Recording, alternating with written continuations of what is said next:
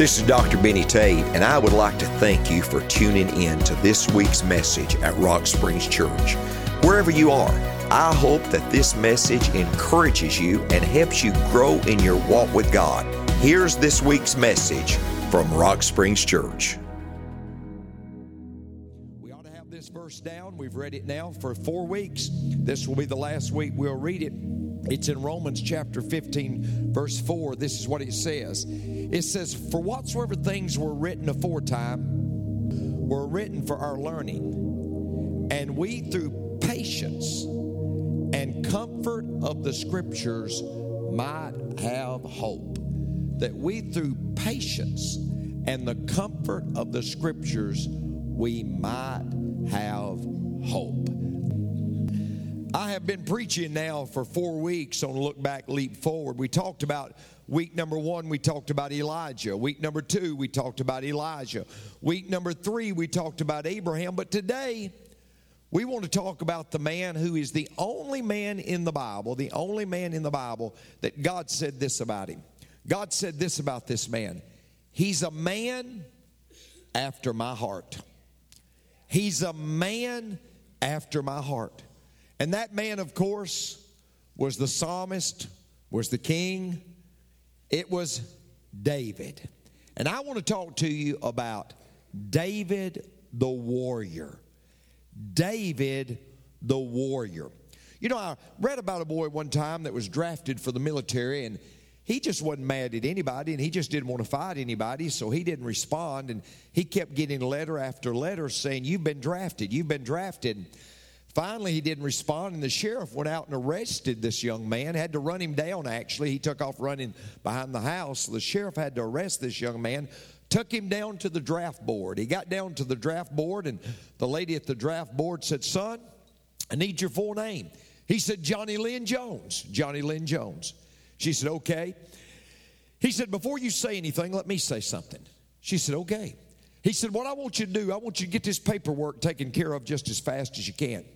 Because I want you to get me on the battlefield. And once I get on the battlefield, I want you to put me on the front line." He said, "On the front line, if I get wounded," he said, "just as quickly as I can, take me back to the paramedics, let them heal me up and put me back on the front line. If I get wounded," he said, "heal me up just as fast as you can, put me back on the front line. If I get wounded, heal me up, put me back on the front line."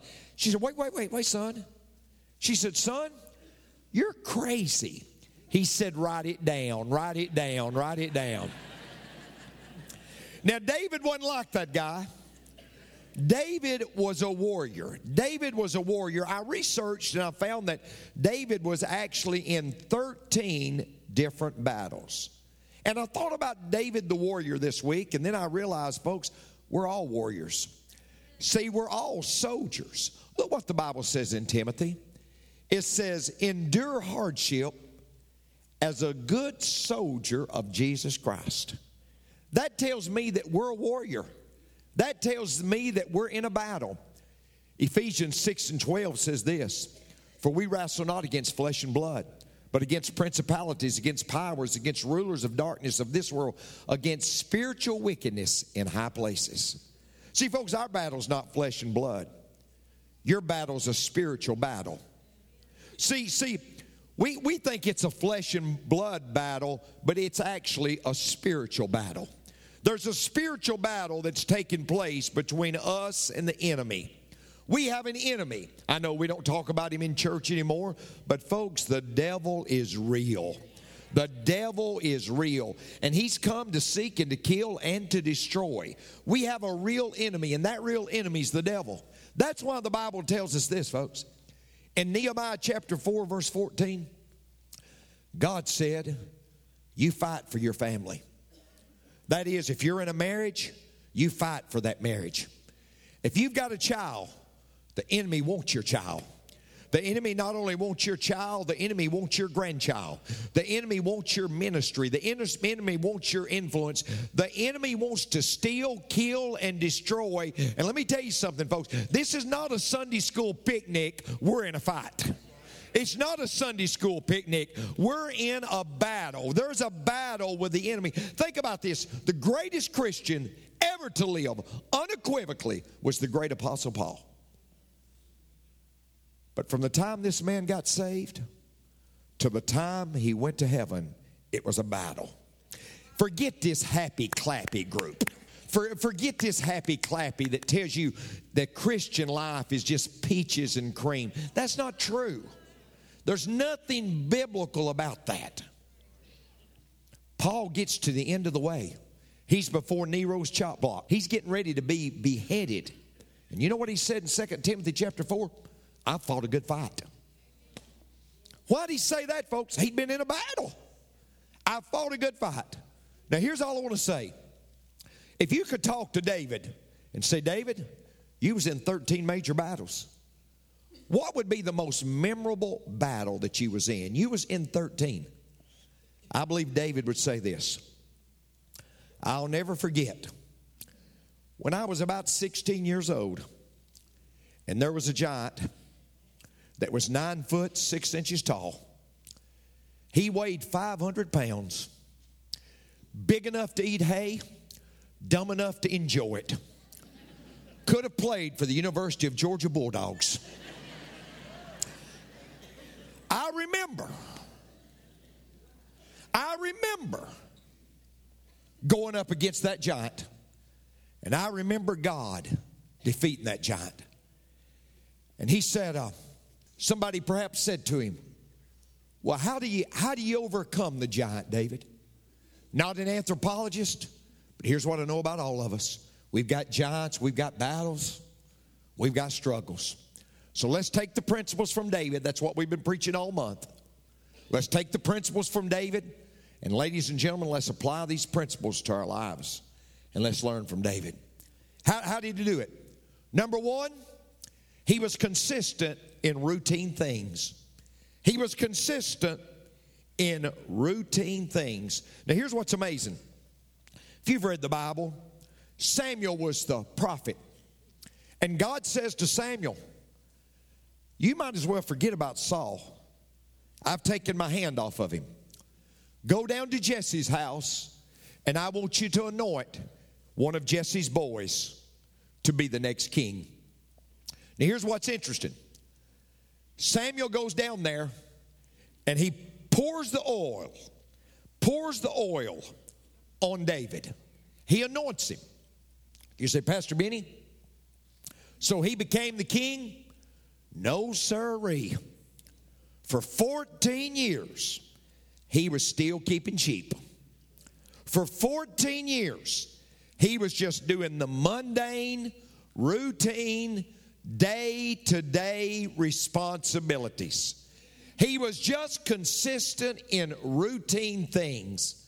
I love what D.L. Moody said. He said, it's when we're willing to do the little things that God entrusts us with bigger opportunities.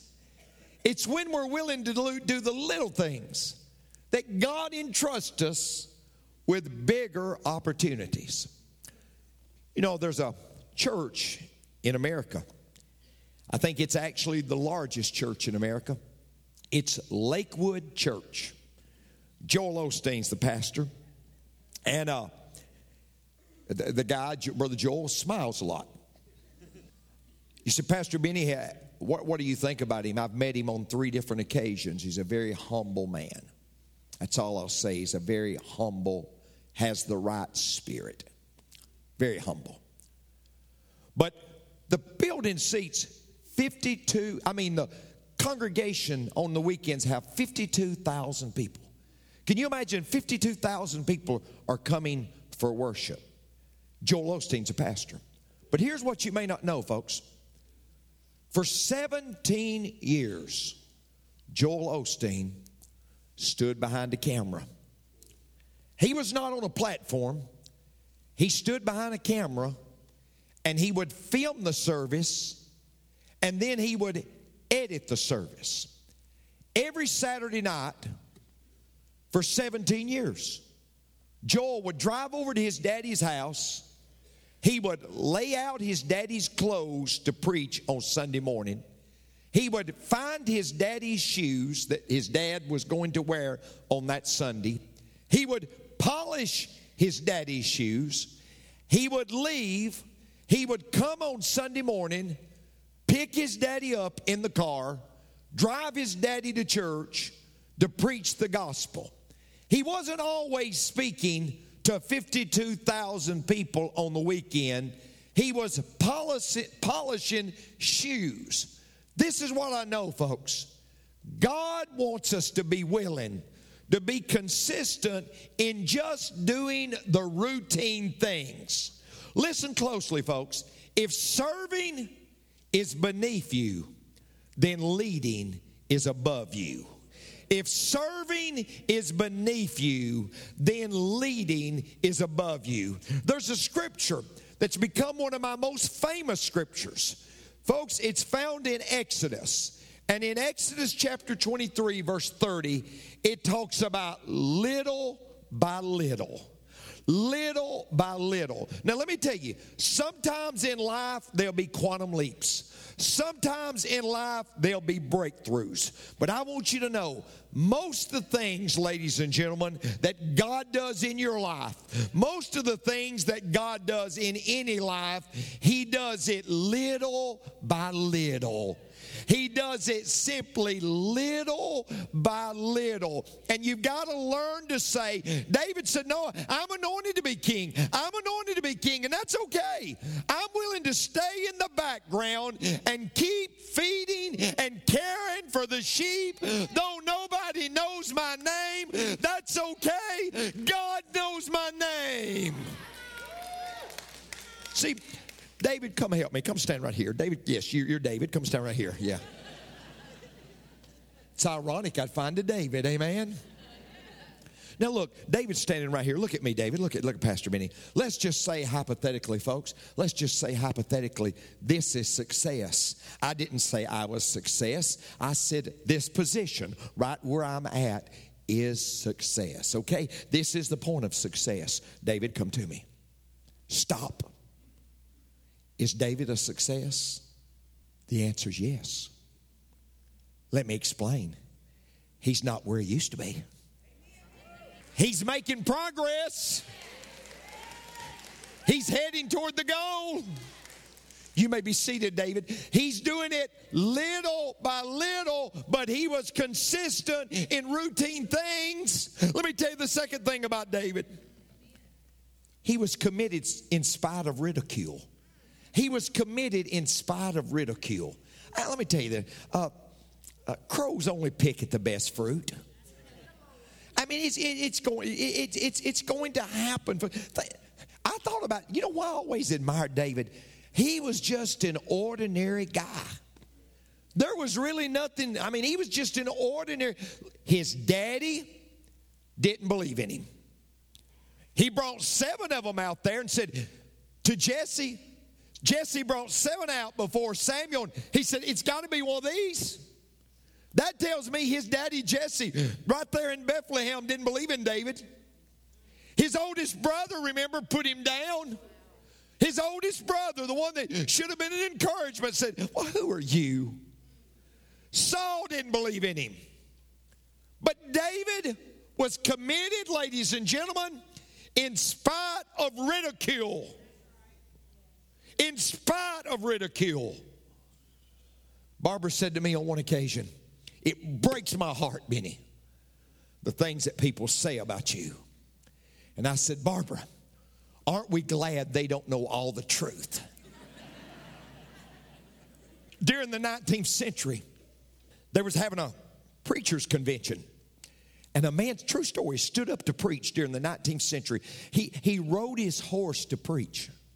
And he said, I believe that one day we won't have to ride a horse. I believe one day we'll be able to fly. When he said that, another man jumped up and he said, this is heresy. I'm not listening to this. He said, if we were meant to fly, God would have given us wings.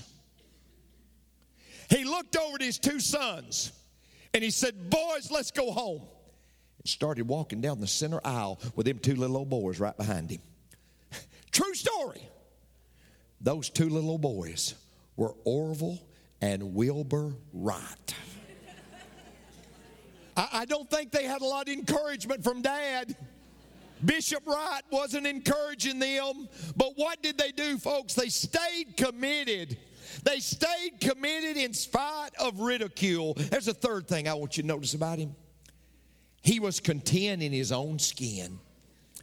You know, if you look at 1 Samuel 17, verse 38 and 39, and I want you to get this down. This is powerful. Samuel said, I want to talk to you. Saul said, I want to talk to you, David, about how to go against and how to fight this giant. Now, here's what's interesting. Saul wasn't willing to fight the giant, but he was willing to tell David how to do it. And when I read that, I made up my mind, folks. I'm going to be careful who I take advice from. I'm going to be careful who I take advice from. I'm going to be careful who I put my pail under their well. You say, I'm a young couple and we're struggling in our marriage. Well, don't find that lady that's been married so many times she's got rice markings on her face. You find that couple that's been married about 50 years and stuck in there. And you say, how do you do it? And you know what she's going to say? When I hated him, I just stayed. I just stuck in there. Oh, gosh. You know, if you study this too, folks, Saul said to David, David, you take my armor. You take my armor. He said, no. If you study the scripture, folks, Saul was a head taller than all the other men. His armor wouldn't fit David. Nobody's armor will fit you. Nobody's armor will fit you. Because, see, you're wonderfully and gloriously made. You're so unique. You're so special. God had a purpose. God had a purpose that was so unique that He literally created you for that. God had a purpose that was so unique that He said, I've got to create this person just for that unique purpose. See, folks, let me tell you something. We're not created to fit in. We're created to stand out because God has uniquely and wonderfully made us, and that's why we need to be who we are. That's why we need to, as I say, be who you is, because if you is who you ain't who you is. You need to be who God's made you to be. You need to be who God's made you to be. You know, I preach all over. True story, preach all over. Probably preach too much. And preach all over. And a lady said to me one time, she said, it amazes me the places you go to and preach. I said, yeah, it does me too. She said, you know what amazes me is you act so country. And you know what's interesting, folks? If you come to Rock Springs Church, He reinvents words every week. Makes these new words, amen? Makes these new words up. I remember one time, true story, preached, and a lady said, oh, great message, Pastor, Dr. Tate. I said, 13 grammatical errors. I said, but you don't understand. I had to give up half of my vocabulary when I got saved. Amen. Let me tell you something. When I got right with God, I found I couldn't use those words that I was using before because the Holy Spirit pricked my heart, said you don't need to be using those words. If you're still using those words, you need more of the Holy Spirit in your life. You say, are you talking to me? If your phone's ringing, pick it up, Vern. Oh, I will. Why do you act so country? I said, sis, it's not an act. It's who I am. See, just be you. Just get content in your own skin. You're beautiful. You're precious. You're special. You're unique. You're gifted. Quit trying to act like them. Quit trying to do this to please them. Quit trying to be that to please them. Quit trying to fit in with that. No, just be different. Just be different. Let me tell you the fourth thing. No, I'm not almost through. The fourth thing, he was courageous. He was courageous. One guy said, I took my knife, and cut the tail off a vicious lion. Somebody said, well, why didn't you cut his head off? He said, somebody already had. Correct. You know, I thought about this, folks. He encountered criticism. He battled loneliness. Rarely will a real leader have 2 good days. Rarely will a real leader have 2 good days. He battled loneliness.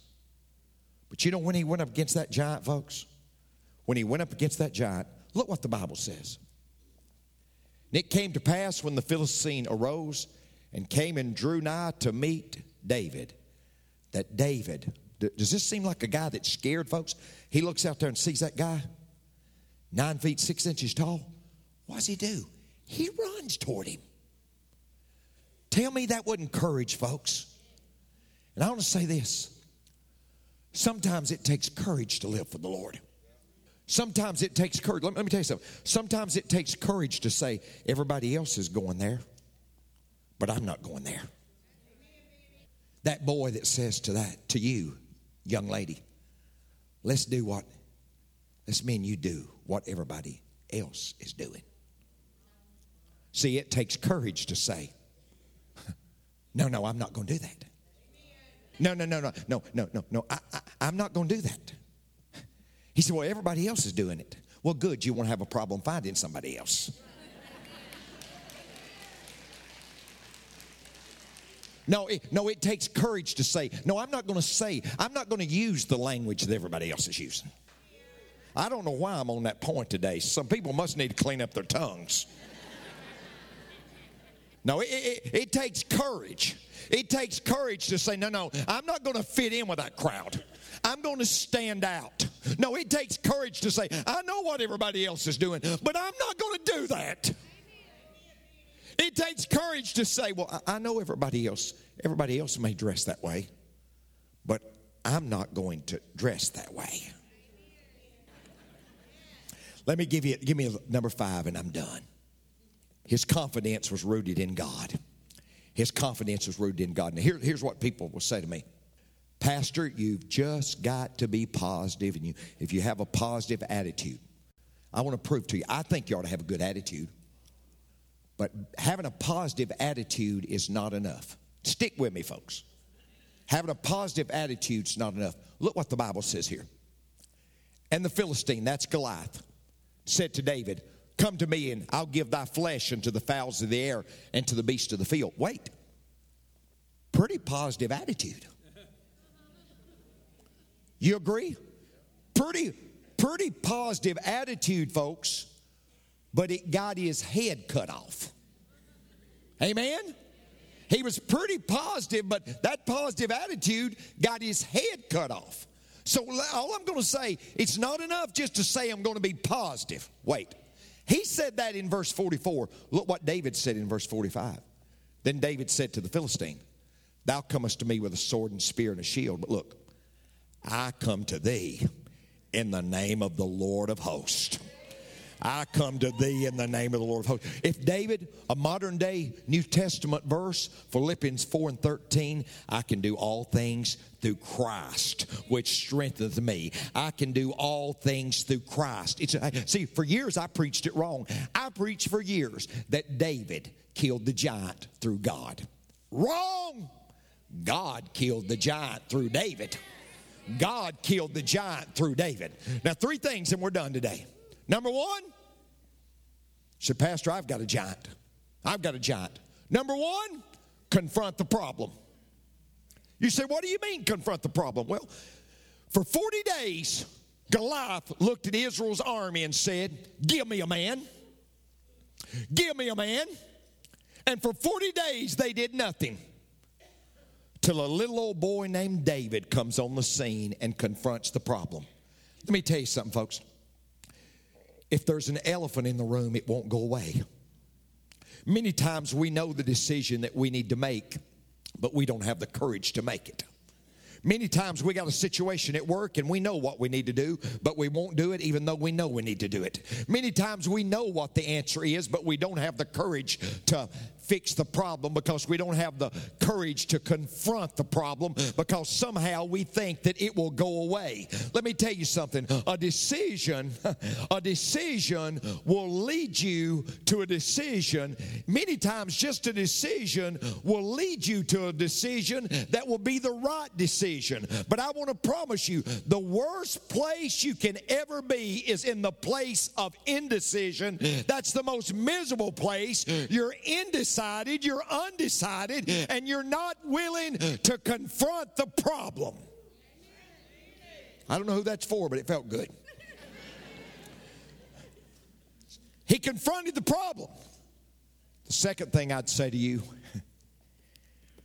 cherish your victories. Cherish your,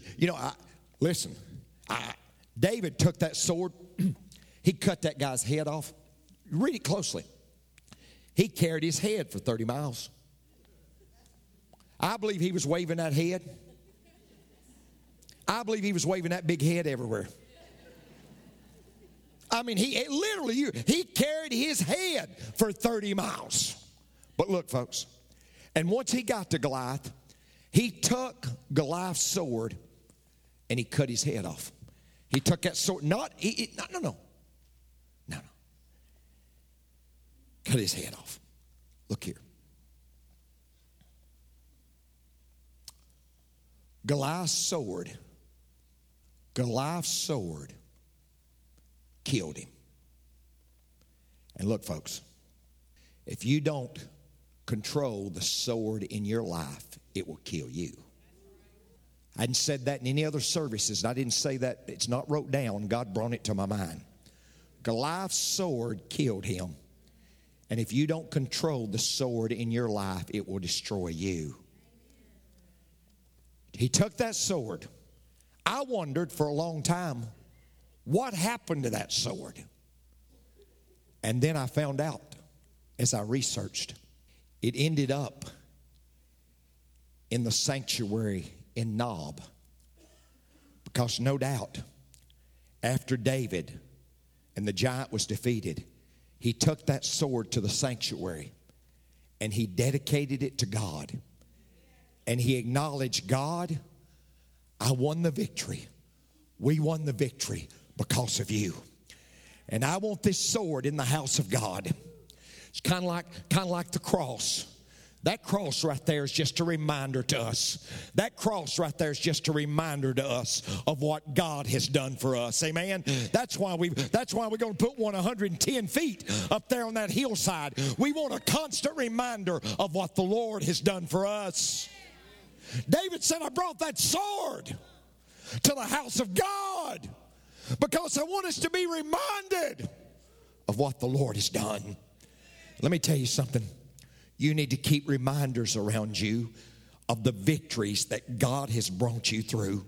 You need to listen, you say, Pastor Benny, I had cancer and just about died. I lost all my hair. You ought to have a picture around you periodically to look at where all your hair was gone and it looked bad, but you know that Jesus touched you. One time you say, Pastor Benny, at one time I was deep in sin. I was into drugs. I was into all kind of stuff.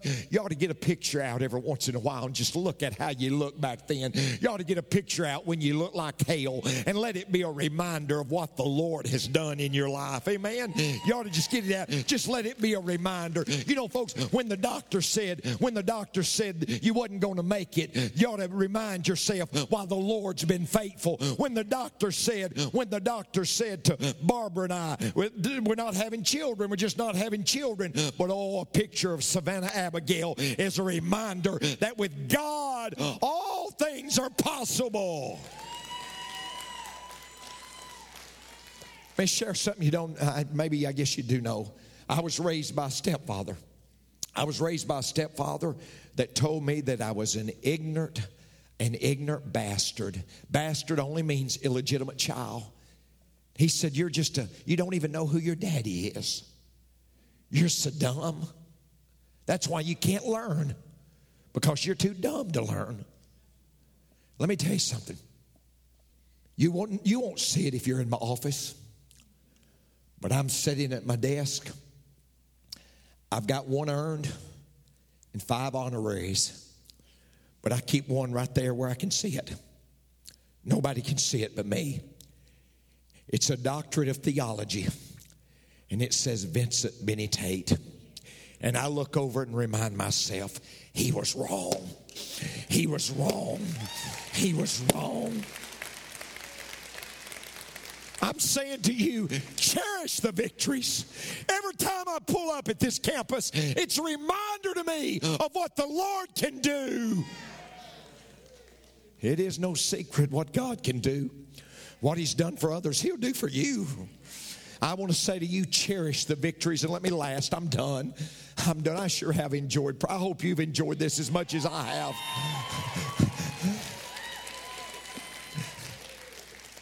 Somebody asked me this week. They said, Brother Benny, where had you rather preach as anywhere? And I said, Rock Springs Church. I believe there's no other place anywhere near this place like this place. This must be the place. Amen. Let me tell you last, and I'm done. Commit to not quitting. Commit to not quitting. Now, look. Here's what I'm going to say. You say, Pastor Benny, I'm going through a real difficult time right now. I'm walking through hell right now. Give me a word of advice. Keep walking. Keep walking. Keep walking. Because here's what I want you to see. If it's not good for you right now, you say, Pastor Benny, it's sure not good for me right now. If it's not good for you right now, listen real close, because this is the best word I'll say. It will be good. Yeah. If you say, well, what do you mean, Benny? Because the Bible says in Romans 8:28, for we know that God works all things for our good. You say, but Pastor Benny, but it ain't good. I don't know if that's good grammar. It's not good right now. But it will be good because God's working all things for your good. Now, if that verse is true, that means the heartache, that means the disappointment, that means the addiction, that means the affair, that means the abandonment, that means the violation, that means the death, that means the sickness, that means the meth, that means the alcohol, that means the divorce, that means that God said, I'll take everything bad and I'll work it for your good because I love you that much. You mean that much to me. You mean that much to me. Even though, you've messed up, I'm going to turn around and I'm going to use it all for your good. You say, but Pastor Benny, quit beating yourself up. God's going to use that for your good. You just commit to say, no, I'm just not going to quit. I'm just not going to quit. I'm going to stick in the fight. Amen? Folks, what'd they say? When things go wrong, as they sometimes will, when the road you're traveling seems all uphill, when funds are low and debts are high and you want to smile but you have to sigh, when care's pressing you down a bit, rest if you must, but don't you quit. Don't you quit. Don't you quit. Success is failure turned inside out. Sometimes it hides in the silver clouds of doubt, and you never can tell how close you are. You may be near when it seems so far. So just stick to the fight when your heart is hit. It's when things go wrong that you must not quit. You just stay in the battle. Stay in the fight. Stay in the fight.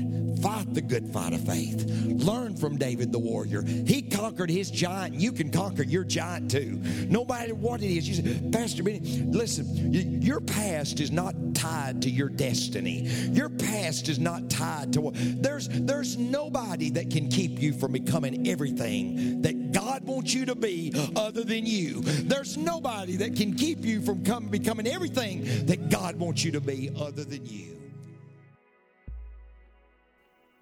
Friend, I trust the message today has spoken to your heart. And if you've never accepted Christ as your personal Savior, I want to challenge you to do that today. It's the greatest decision you'll ever make. And I've often said it's as simple as ABC. A stands for acknowledge. You've got to acknowledge that you're a sinner. B stands for believe. You've got to believe that Christ and His blood was shed on the cross for your sin. And then C, you simply must confess your sins to Him. I want to encourage you right now to repeat a simple prayer with me. I'll pray the prayer. You repeat it with me if you'd like to accept Christ as your personal Savior. Lord Jesus, I'm a sinner. But God, I'm sorry for my sin. I'm so sorry. I want to change. I believe that you died for my sin, and I confess my sin to you right now. Come into my heart, Lord, and forgive me of all my sin. Now thank you, Lord, for forgiving me. Thank you for coming in to my life. Amen. Friend, congratulations on the greatest decision that you'll ever make. And I want you to know, this decision is not based on how you feel right now, because God's not a feeling. He's a fact. This decision is based on the fact that you have done what God's Word says you must do to have eternal life. So congratulations on the greatest decision you'll ever make, and thank you for being with us today. God bless you, and we'll see you soon.